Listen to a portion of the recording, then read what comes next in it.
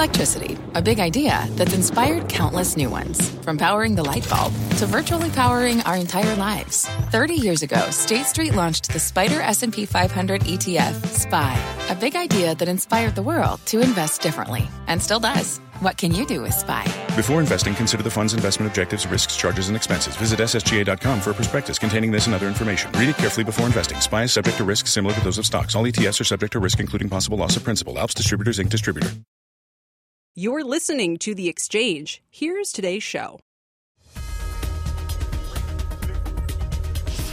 Thank you very much, Scott. Hi, everybody. I'm Kelly Evans. We have some very special news in a moment, but here's what else is going on in the world today. Does Facebook need new faces? The company's facing criticism on so many fronts. Should Mark Zuckerberg and Sheryl Sandberg step aside and let new leadership come in? We'll discuss that.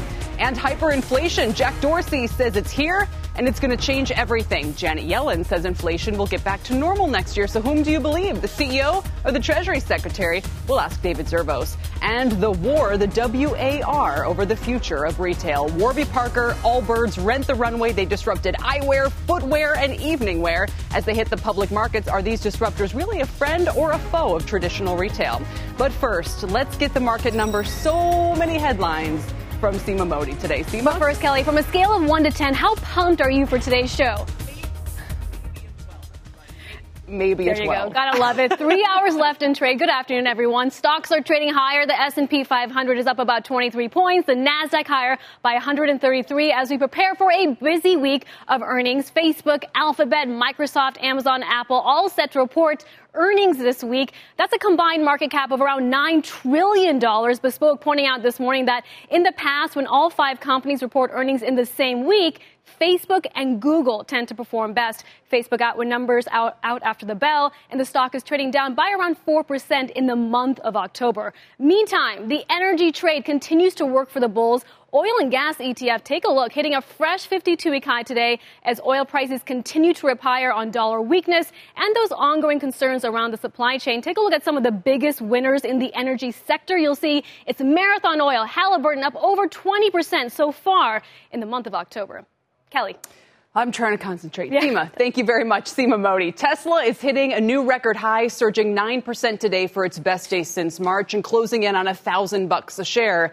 Here's the headline. That makes it $1 trillion market cap. We're just below that level. And the trading session right now, it's at 991. What's happened today? Bullish news from Hertz, overshadowing some setbacks on the full self-driving ambitions that Tesla also harbors. Phil LeBeau is here to break it all down for us. And Phil, to my memory, correct me if I'm wrong, didn't we only pass above $900 billion on Friday? I think so, Kelly. That's happened very quickly. And the $1 trillion market cap, it briefly pierced through that level. So it had a $1 trillion market cap, very briefly, pulled back a little bit. Look, it's whether it happens at the close today and it finishes above $1 trillion, we're talking about a company with $1 trillion market cap, essentially. And yet, as this is happening, and as the Tesla bulls are out there saying, here we go, this is the company that's going to transform, has already transformed the auto industry, there is a regulator in Washington who is saying, hold on a second. I'm not crazy about the full self-driving technology that Tesla has been promoting. They have a number of subscribers to their full self-driving technology. The NTSB chair, Jennifer Homendy, who has had numerous comments over the last several months regarding Tesla's use of the full self-driving technology, how it rolls it out in beta fashion, sending a new letter this morning to Elon Musk. And in that letter, she cites the NTSB investigations into previous accidents involving autopilot technology and their recommendations following those accidents. One of those, and this is some video of that accident, happened in Delray Beach, Florida in 2019. And after that accident, they came out and they sent a letter to Tesla saying, look, we're not crazy that there are not enough safeguards with regard to autopilot technology, both in terms of where it can be used and whether or not the driver can be engaged, or can the driver just not be engaged, and that Tesla should do more about that. So she writes in her letter this morning to Elon Musk, if you are serious about putting safety front and center in Tesla's vehicle design, I invite you to complete the action and safety recommendations we issued to you 4 years ago. because that was the first accident where the NTSB said, look, we think there should be some changes in the autopilot technology. By the way, as you take a look at shares of Tesla, keep in mind that the company in September said that it was going to start having camera monitors facing the driver in the vehicle, one of the safeguards that they're going to be putting in place for their full self-driving technology, the latest version of which, by the way, rolled out this weekend, Kelly. They had some issues, pulled it back, then issued it again. But this is going to be an interesting situation developing when it comes to the full self-driving technology, because the NTSB is not a regulator in terms of telling companies what they can do. That's NHTSA. NHTSA has been relatively quiet regarding what might happen or should happen or could happen when it comes to full self-driving technology. It's NHTSA that has the possibly the new advisor who on Twitter has been very hostile to Tesla. I mean, it's interesting, Phil, because a lot of the Tesla fans have been concerned about regulation turning against them on the full self-driving front.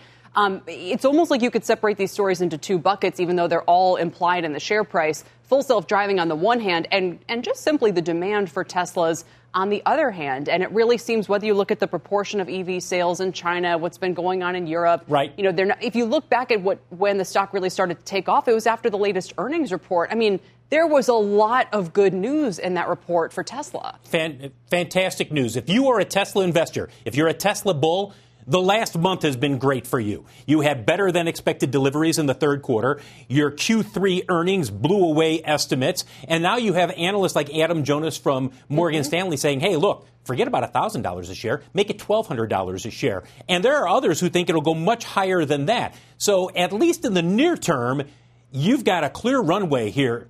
If you look at shares of Tesla, it doesn't mean that they're going to continue going higher, but a lot of good news in the last month, and many believe it continues for a while. Yeah, and to Phil's point, Adam Jonas of Morgan Stanley this morning put out a note on Tesla, raising his price target to $1,200 and saying that doesn't even imply any autonomy. So putting that to the side, even a constrained China, and even implying roughly half the company's growth target. So you can imagine those who are bullish on all three of those would see something even much higher. Phil, and then you get Hertz. Yes. And listen, there's a lot of people who wouldn't mind testing out whether they would like an EV. We're doing so in the rental space. Phil, we'll leave it there for now. I'm sure we'll see you again very, very soon. We appreciate it. Phil LeBeau is covering the story for us today. Let's talk now with Dan Ives. He's managing director of equity research at Wedbush. He has an outperform rating and an $1,100 price target on Tesla. Dan, your bullishness has been proven prescient here time and again on Tesla. What do you think, though, even of just the kind of parabolic lift in price action over the past week or so?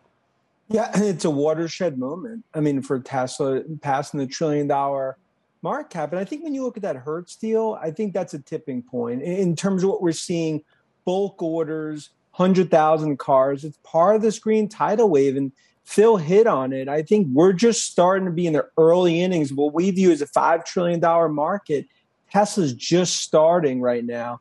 Now capacity coming on. You know, we think this is just sort of the early innings of this playing out. Dan, explain to those who go, okay, I get why this is a watershed movement for EVs, but why should Tesla maintain such a price premium to the rest of the market? Well, I think Tesla has the battery technology moat, the supply moat in terms of gigas around the world, now Berlin, Austin coming in. And then you look at just the brand and the cachet that Musk has built in terms of Teslas. That's why Hertz went to Teslas. And that's why we see right now demand outstripping supply by about 10%. For Tesla, because we've never viewed, and I know we've talked about it, we never view Tesla as an automotive company. We view it as a disruptive technology player. That's why I continue to view this as a valuation. We have a $1,500 bull case, and I think now the streets are starting to appreciate the story. How much of autonomy do you have in your price target, whether it's the current $1,100 target or maybe the more bullish $1,500 target? Where does the full self-driving scope fall within those price targets? I mean, we have very minimal FSD in the 1,500, about $100 in terms of the bull case. That starts to get rolling. Of course, they have to work with regulators, and there's definitely been a lot of issues there. I mean, that's where you could even start to be above 1,500. And I think that's really the story here for Tesla. We view it as the biggest transformation to the auto industry since the 1950s. It's not just Tesla. GM, Ford, and others are going to be, come along the way as part of this green tidal wave. But I think what you're looking right now at, not just the earnings. Remember, that profitability is massive now that we're seeing.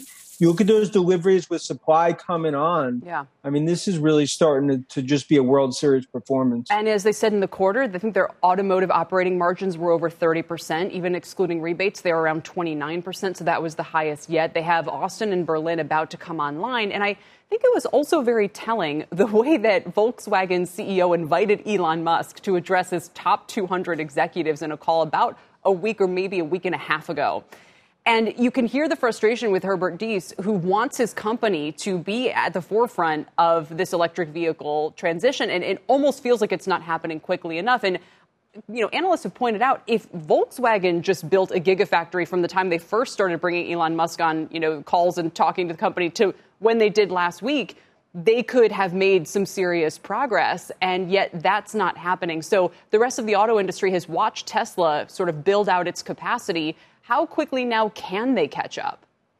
Well, but it's what Mary's doing at GM and what you're seeing at Ford as well. It's not a zero-sum game. I mean, we think we go from 3% EVs to 10% by 2025 and over 20% by the end of the decade. So you're going to have many winners here, not just Tesla. And that's what we're starting to see, just a massive transformation.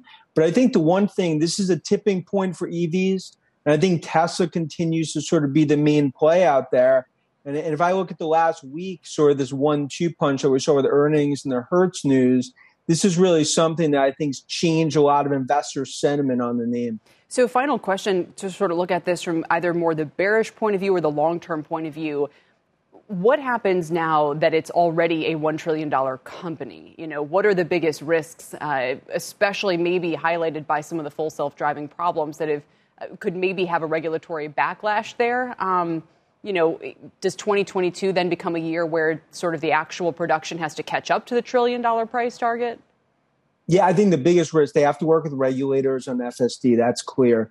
China, that's 40% of deliveries going into next year. They got to play nice in the sandbox with Beijing in terms of the PR issues and other sort of safety issues they've had. But it comes down to supply. If Austin comes on, Berlin comes on, remember right now, Tesla, they don't have a demand problem. They have a supply problem. All right. Thank you so much, sir. We really appreciate your joining us on very short notice today. Just quite an incredible headline. Just about one trading session after first punching above $900 billion. Tesla, a $1 trillion company. Dan Ives from Wedbush joining me to discuss that.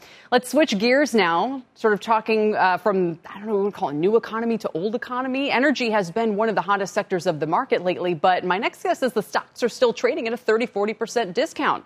Does that spell opportunity or caution? Joining me is David Wagner. He's a portfolio manager at Aptus Capital Advisors. David, it's great to have you. And it's kind of a letdown having to talk about, you know, old world stuff now. But people have called this the revenge of the old economy. And it's obvious that underinvestment is causing these price spikes. I guess my question to you is, do I really want to buy equities in an area that has failed to deliver returns for investors over the past 10 years while Tesla is up like 20,000% or something? That's definitely a hot question right now. And Kelly, thanks so much for having me back on the show. I heard you say that you were 12 out of 10 excited for this show at this hour. And of course, definitely not for me. You know, Phil, Dan, I are great conversation pieces. But yeah, you know, energy, you know, definitely feels kind of old age here. You know, Jed Clampett, probably from the Beverly Hillbillies, is definitely a happy camper today, you know, loving on that black gold Texas tea. But, you know, from a serious perspective, you know, energy continues to mark all the three boxes that I look for in an investment. Technicals are definitely there. I believe the macros are there. And then from a fundamental side, well, the fundamentals from a valuation perspective have definitely been there for the last 8 years. You know, you definitely haven't had the returns like you've had in a Tesla. And I think most traders right here would call us kind of late to the trade here, that a lot of the easy money has been made. Right. But I don't agree at all. I think they're wrong. I think short term, yeah, the sector looks a little bit overbought right now. You know, it looks like it could possibly take a little bit of a pause. But longer term, you know, we were very bullish on the entire sector, you know, specifically E&P. So why are we long-term bullish? Well, right now, these companies are being priced at a 40% discount to the forward 12-month strip pricing, which is like $74, give or take, right, you know, a few dollars in 2022, meaning that they're pricing oil as if it's $45. And, right, you know, I don't think any of us here really on the show you know, would expect oil to be close to $45 moving forward, especially when you're considering the environment right now where you're having substantial shortages. as well as prolonged underinvestment in the space, regarding new projects and development. So we're big on energy right now, so let's go Texas T. Well, and maybe the way to sort of flip that around is that from your point of view, that means the stocks are going to catch up. But there's plenty of investors and capital that's saying they're not sticking around to find out. Pioneer is a name that you like, and even Scott Sheffield has said he's not going to drill if the oil price is high. He's only going to drill if his stock price doubles. So even to him, it's an open question if they're going to enjoy that kind of performance. So you'd stick with Pioneer here. You like Chemed. Anywhere else that you would tell our investors if they want this exposure? No, we love small caps. We love mid caps. We love quality. And Pioneer Natural Resources definitely kind of fits that bill. It's kind of more of a mid cap, smaller, large cap, but definitely on the highest echelon of quality within energy. We continue to view their deep inventory of high quality drilling locations in the core of the Midland Basin. You couple that with the strength of its balance sheet, a long-term, investment framework, which in our view should get this stock re-rated. Right. You're seeing a lot of these energy stocks trade at 4 times where, historically they traded at 6 times. So, I think the investment rationale looks very simple in our opinion. All right. David, thank you very much for joining us. And we'll definitely have you back on as we follow this story into early part of next year. Thanks. We appreciate it today. David Wagner is with Aptus Capital Advisors. Still ahead, Facebook is coming off its 6th straight week of losses, its longest losing streak as a public company, believe it or not. Shares are down 15% since the publishing of the journal's first Facebook Files report. But with more damning documents coming to light, will the C-suite be able to survive? And what's the lasting ad impact for the marketing and app ecosystem? We're tracking the fallout. Plus, direct-to-consumer brand Allbirds announcing its IPO plans today. The latest direct-to-consumer name to join Warby Parker as a public company. And Rent the Runway starts trading on the NASDAQ on Wednesday. While they're all touted as disruptors, are they really? We'll dig into what we're calling the war over traditional retail. Hi, I'm Ben. I suffer from a condition called writer's block. It strikes when I'm at work. That's why I choose Canva Magic Write. It works fast, generating text in seconds, thanks to AI. Common side effects include increased productivity, compliments from coworkers, feelings of satisfaction. Now I can say bye-bye to writer's block. Ask your boss if Canva Magic Write is right for you at canva.com, designed for work. Canva. What's on the horizon for financial markets? At PGIM, it's a question that over 1,400 investment professionals relentlessly research in pursuit of your long-term goals. Specialized across asset classes, but united in collaboration, our teams provide global and local expertise. Our investments shape tomorrow, today. Pursue your tomorrow with PGIM, a leading global asset manager.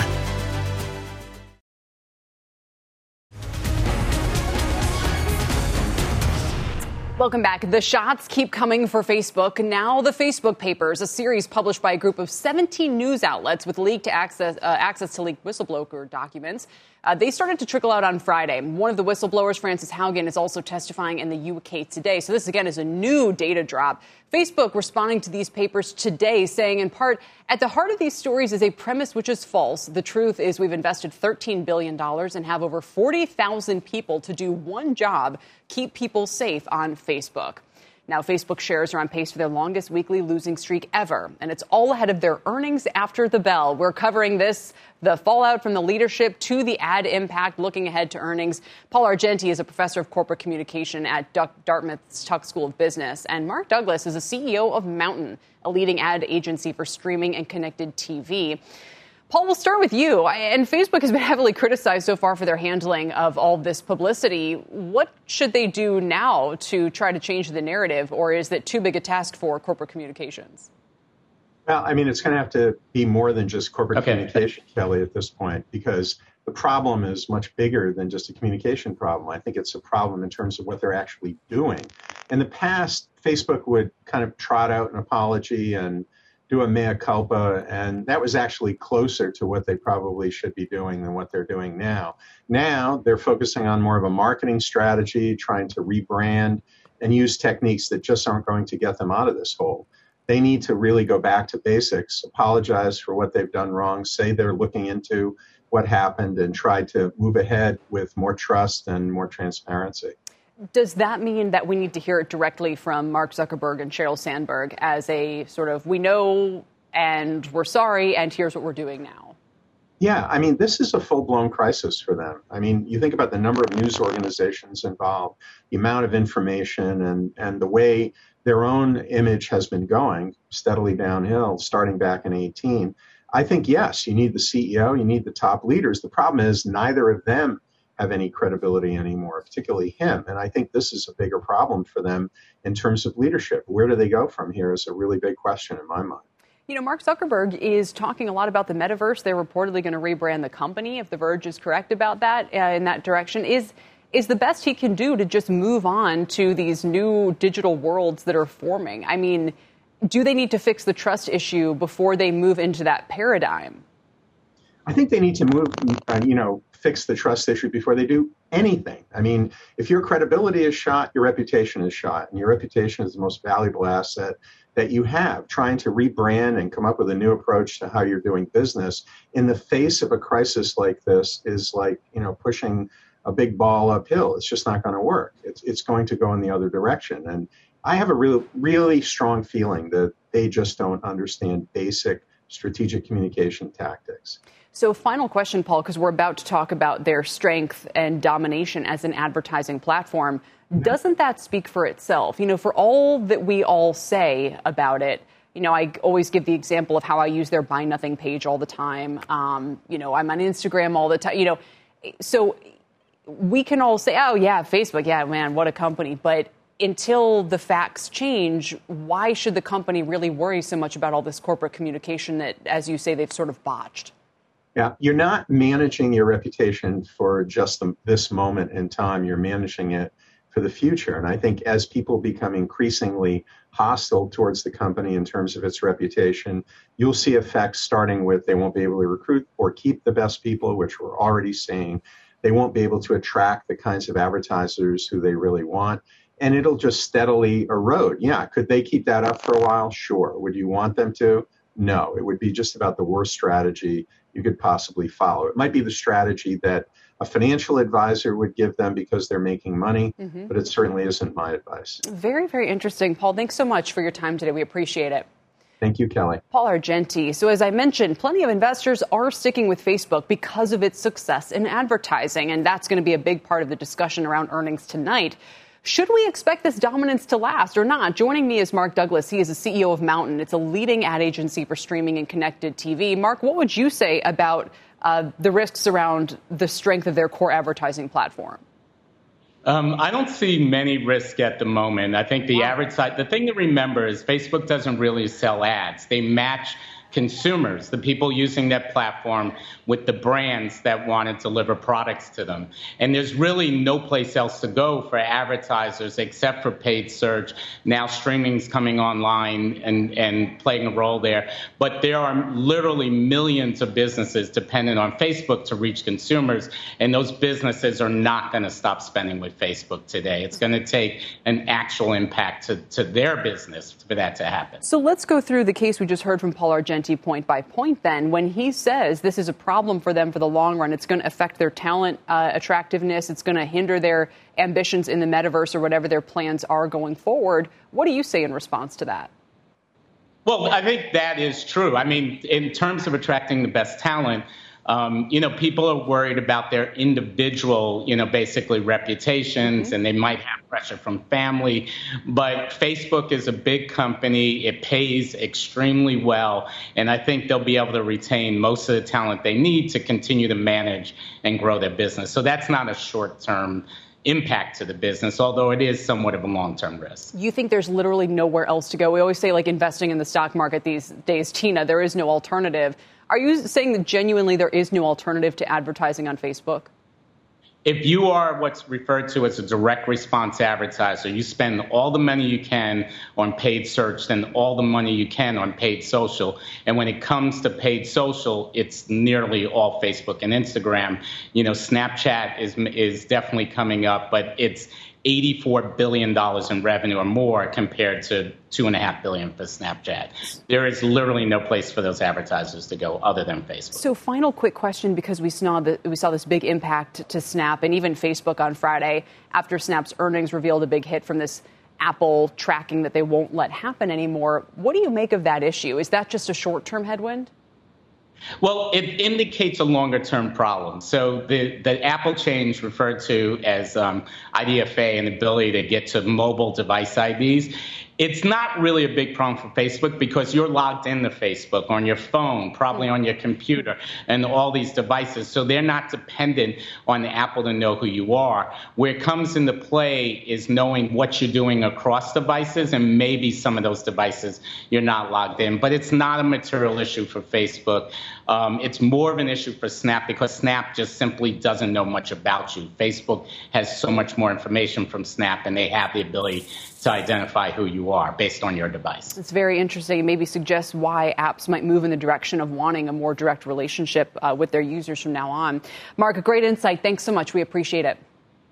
Thank you. Mark Douglas from Mountain. Again, Facebook reports after the bell today. Coming up, with bottlenecks breaking every link in the supply chain, we'll speak with the head of one company working to fix freight problems with technology. And speaking of costs, Jefferies chief market strategist David Zervos joins us with his hot take on hyperinflation and whether faith is restored in the Fed after the central bank's new ethics rules. As we head to break, here's a look at the S&P 500 heat map. Some of the names hitting new highs include Netflix, AutoZone, Lowe's, Costco, and of course Tesla. Back in a moment. Support for this program is provided by Chevron. Demand for energy is projected to continue rising in the future. To help keep up, Chevron is increasing their U.S. oil and gas production. And they're innovating to help do it responsibly across their operations, including their Gulf of Mexico facilities, which are some of the world's lowest carbon intensity operations, helping supply energy that's affordable, reliable, and ever cleaner. That's energy in progress. Learn more at chevron.com/meeting demand. Welcome back, everybody. Just off session highs, Dow was up 110. It's currently up 92. That's a 0.25% gain. But NASDAQ is outperforming today. It's up 0.9%. The S&P is up 0.5%. Tesla is over $1 trillion. More on that in a second. Let's check the sectors where energy is leading after posting its sixth straight week of gains. Here are some of the biggest movers at this hour. Not huge. Energy materials up about 1.5%. Elsewhere, Moderna is getting a nice bump after announcing its COVID vaccine produced a strong immune response in 6 to 11-year-olds. The company will submit the results to health regulators in the U.S. and Europe for authorization. Shares are up 4.5% to around $341. Kimberly-Clark is on pace for its lowest close since April of 2020.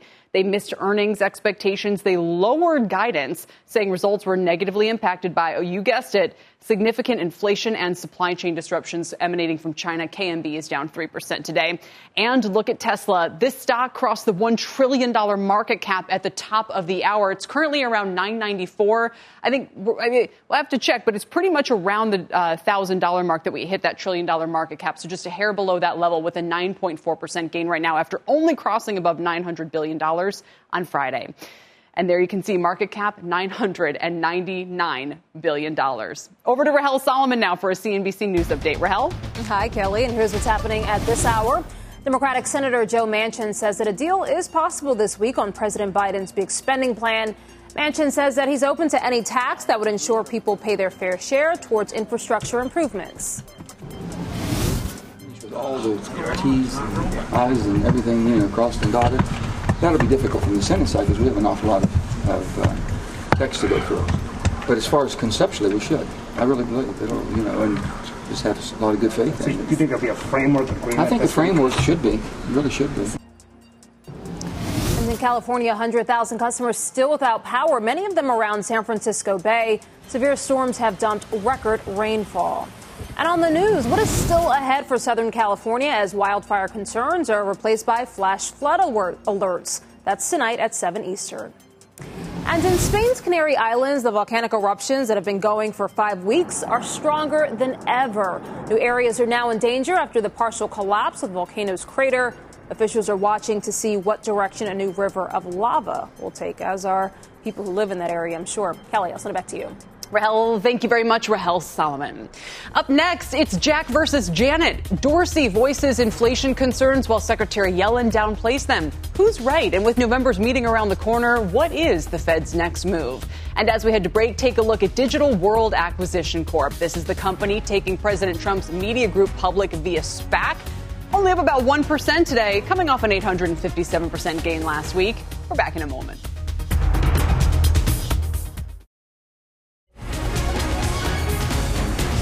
Welcome back to The Exchange, everybody. Inflation isn't going away anytime soon, or is it? The answer depends on who you ask. Twitter CEO Jack Dorsey tweeting, quote, hyperinflation is going to change everything, and that he sees it escalating around the globe. Treasury Secretary Janet Yellen disagreed yesterday, dismissing the idea that inflation has gotten away from the government.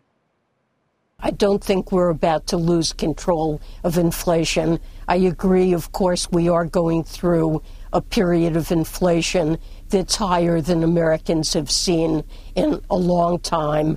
And it's something that's obviously a concern and worrying them, but we haven't lost control.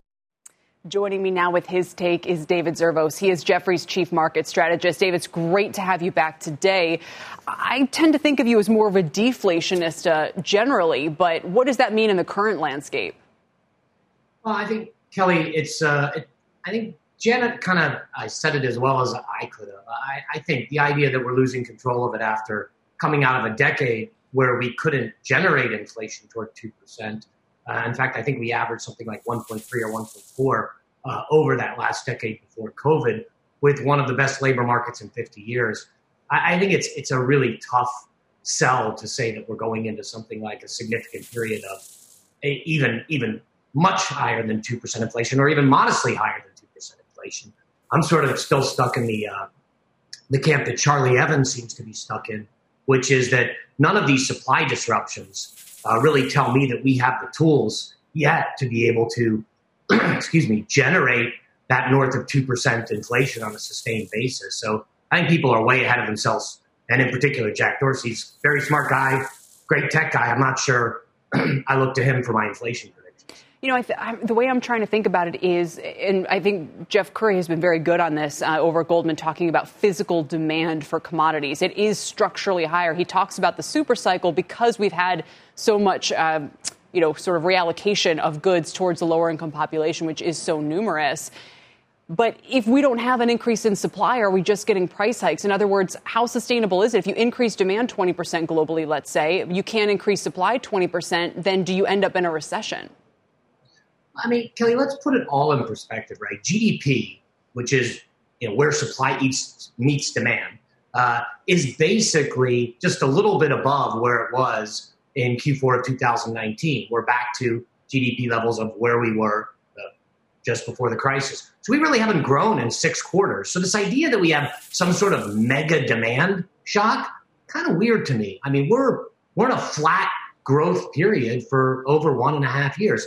We turned off the economy, then we turned it back on. And what we're finding is, as we turn it back on, it's a lot harder to get everything back in place quickly. And I think in particular, in a world where our preferences have changed for many goods over services. And that's just the nature of the beast when you try to turn something back on relatively quickly. I also say, Kelly, we're all turning on kind of at the same time. So it's not like there's a dispersed cycle where Europe's going down, we're going up, or right.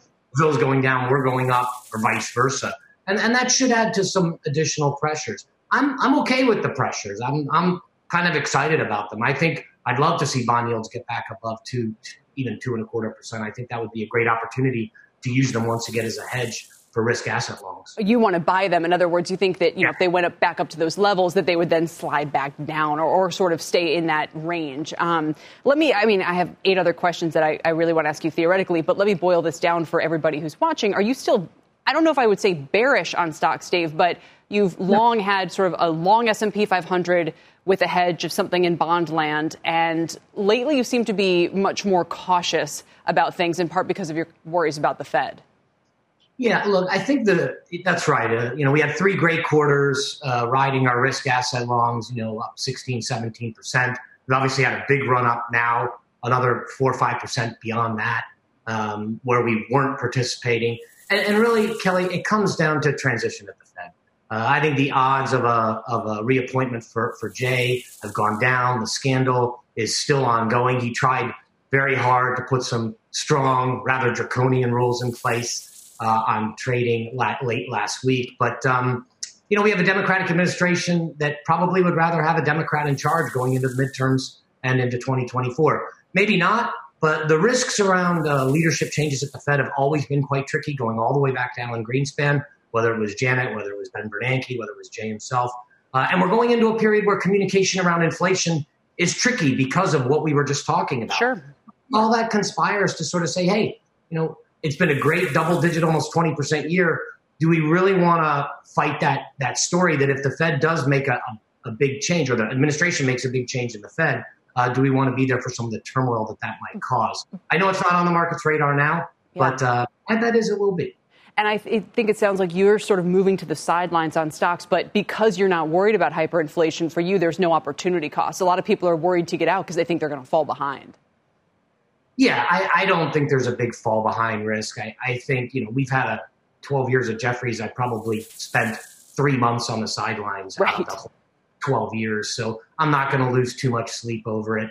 I think, maybe I'm making a little bit more than I should out of the Federal Reserve, but I'm, Kelly, I'm kind of disappointed in an institution that, I held in very high esteem, not like many of the guests on here that like to bash the Fed. I think the Fed's done an amazing job throughout both of our crises. Mm-hmm. We can criticize certain times when they've been too slow or made a couple mistakes here and there, but generally I just don't like when they open themselves up to the ethical issues that they brought to the forefront. And that increases the risk for politicization of the Fed, something that could be quite tricky to handle for the stock market. It's not a long-term change. Still don't have big views that somehow we're going into a major recession, have a good growth call for next year. Don't see a lot of risks on the inflation side that are more than just temporary. So waiting to see how this administration picks the new Fed so I can understand what my backstop is when I buy.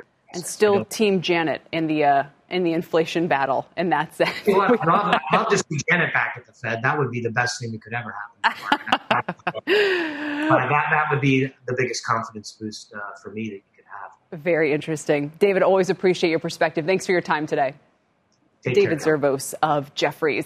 Up next, we're looking at the war on retail and how online brands are making what's old new again. Stay with us.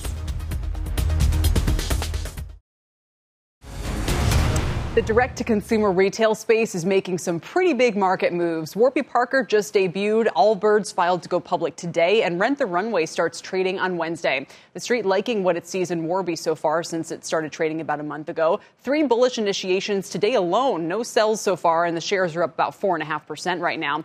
This all has us thinking, despite starting online, all 3 of these brands have physical locations now. So is the future of retail actually brick and mortar? Joining me now is somebody who certainly thinks so. Simeon Siegel is BMO Capital Markets Senior Retail Analyst. Simeon, I don't want to make too much of the brick and mortar thing, but you are pointing out that direct-to-consumer has its challenges today. Why is that? Yeah, I'm not making many friends here, Kelly. How's it going? Or on the other hand, maybe I am, right? I think that what's so interesting, and you and I have talked about this before, is on the one hand, brick and mortar is an easy way to make money. And I say easy, I obviously don't, I'm oversimplifying, but you pay once, you pay your rent, and then every incremental dollar you make money on that. The problem with e-commerce is continually variable. But I think what's even more than that, so that's the conversation you and I have had historically. Mm-hmm. What's even more was my team did this study, it took us about 6 months, and we realized you actually can make money selling through wholesale. And that's, I think, this idea where everyone's pivoting away. Right. But at the end of the day, the biggest brands, the healthiest brands, they got there by embracing this view of retail that we're easily calling dead. It's really not. Give me VF Corp as an example of that. Yeah. So listen, VF Corp last week reported an increase in direct like everyone else. So this isn't me picking on VF, just using them as an example because they just did. And yet where they reported the increase in direct, the total profitability, the margins were worse. And I think it's this interesting forest and trees conversation where everyone assumes that if I sell it directly and I eliminate the middleman, right? That has been the line for DTC, for direct to consumer, has been eliminate the middleman and you will make more money. And what we're finding out is the middleman serves a purpose. And that purpose actually drives higher revs, higher sales. It also drives higher profits. And we saw that with VF, and we've seen it with a lot of other very large businesses. So this comment, which is fascinating, would have obvious implications for a company like Allbirds and maybe thinking about how they could go wholesale or how they could go, brick and mortar and partner up. What about companies like Warby and Rent the Runway, which seem to be vertically integrated? It just sort of just where that marginal investment dollar should go? I think the fascinating thing is we had this buzzword called omni. And then everyone gave up that buzzword called omni, right? It was omni-channel, and we all moved on. But what we have to remember is omni still means more than one, right? Omni sort of became e-commerce in people's minds. And the whole point is have it all. So when you think about these new brands, it's interesting, right? The companies you're mentioning are essentially embracing stores. They're essentially embracing the retail model that they disrupted. So at the end of the day, I think what we're acknowledging is that to become a big business, because at the end of the day, these are very loud businesses. They're very vocal. We've kind of created a very impressive platform behind these businesses, but they're far from the largest of businesses. So to scaling up involves following the path that others have outlined in the past. And so I think we're going to see all of these businesses embrace stores. But I think if you're in the board right now, the really important conversation is figuring out, is it just a question of brick and mortar versus digital? Or is it also a question of recognizing that being vertically integrated has tremendous benefits? It allows you to own the brand. It allows you to own the customer. True. But at the end of the day, does it keep you at a certain threshold, the same way that e-commerce did? And I think that's going to be a conversation we're going to be having for years to come now. Yeah. That was the biggest surprise. And to me, it's sort of like the kids are going to be all right. These micro observations about, marginal profit dollars suggest that physical retail is going to be okay. Traditional shopping centers are going to be okay. I mean, this is a really fascinating insight, Simeon, into a talking point that much of the culture likes to talk about as if, we're all just going to be buying online for the rest of our lives. I think right now there's this barbell, right? Like there's always a barbell, doesn't matter what we're talking about. And I think that if you're the largest of brands, simply walking away from department stores, simply walking away from wholesale is a mistake. Yeah. That's how you got to where you were. So if you're in that boardroom, figure out how to incorporate it all, right? Figure out where you should be, where you should go. But on the same token, on the other side of that barbell, if you're a smallest of brand, you're being taught, because everything we are teaching everyone, the word is go direct, do not go wholesale. And I think that's a mistake. So interesting. And I think there's some interesting brands that are small that are embracing wholesale. And they're selectively, right? They're figuring out where will be the brand elevating opportunity. Mm-hmm. Those are brands that I think will scale up nicely. And I think that's barbell is important. And we talked about sort of the revenge of the old economy. Again, Macy's, Kohl's, look at their performance series. Talked to Jan Niffen about the same phenomenon. He agrees with you and says this is a real thing. And maybe figuring out how to leverage those platforms becomes an important part of growth for even these disruptors. Simeon, thanks for joining us today.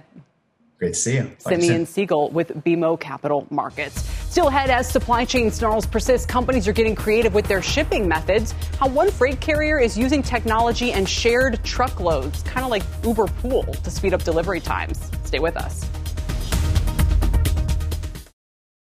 Welcome back, everybody. Here's a quick check on shares of Tesla, which are up about 9.2% right now to sit at a market cap of $998 billion. We did punch through the $1 trillion mark just about an hour ago, as Tesla only punched through $900 billion for the first time last week. We'll trade it coming up on Power Lunch. But first, one company is working to fix freight problems using technology to matchmake. That's next on The Exchange.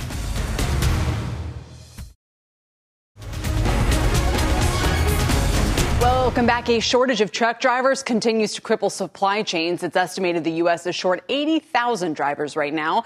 One company trying to ease the pain, Flock Freight. They connect businesses to share truckloads to avoid unused space. They ranked 42 on this year's CNBC Disruptor 50 list and just passed the $1 billion valuation mark. And they're pledging to stay carbon neutral. For more on how Flock Freight is disrupting the logistics industry, let's welcome in CEO Oren Zaslansky. Oren, welcome. And could this technology be widely deployed right now if there were sort of a executive order to fix supply chain problems? Thanks for having me this morning. I had never thought about it that way. I'm pretty consumed with scaling the firm and continuing to bring our products and services to the country.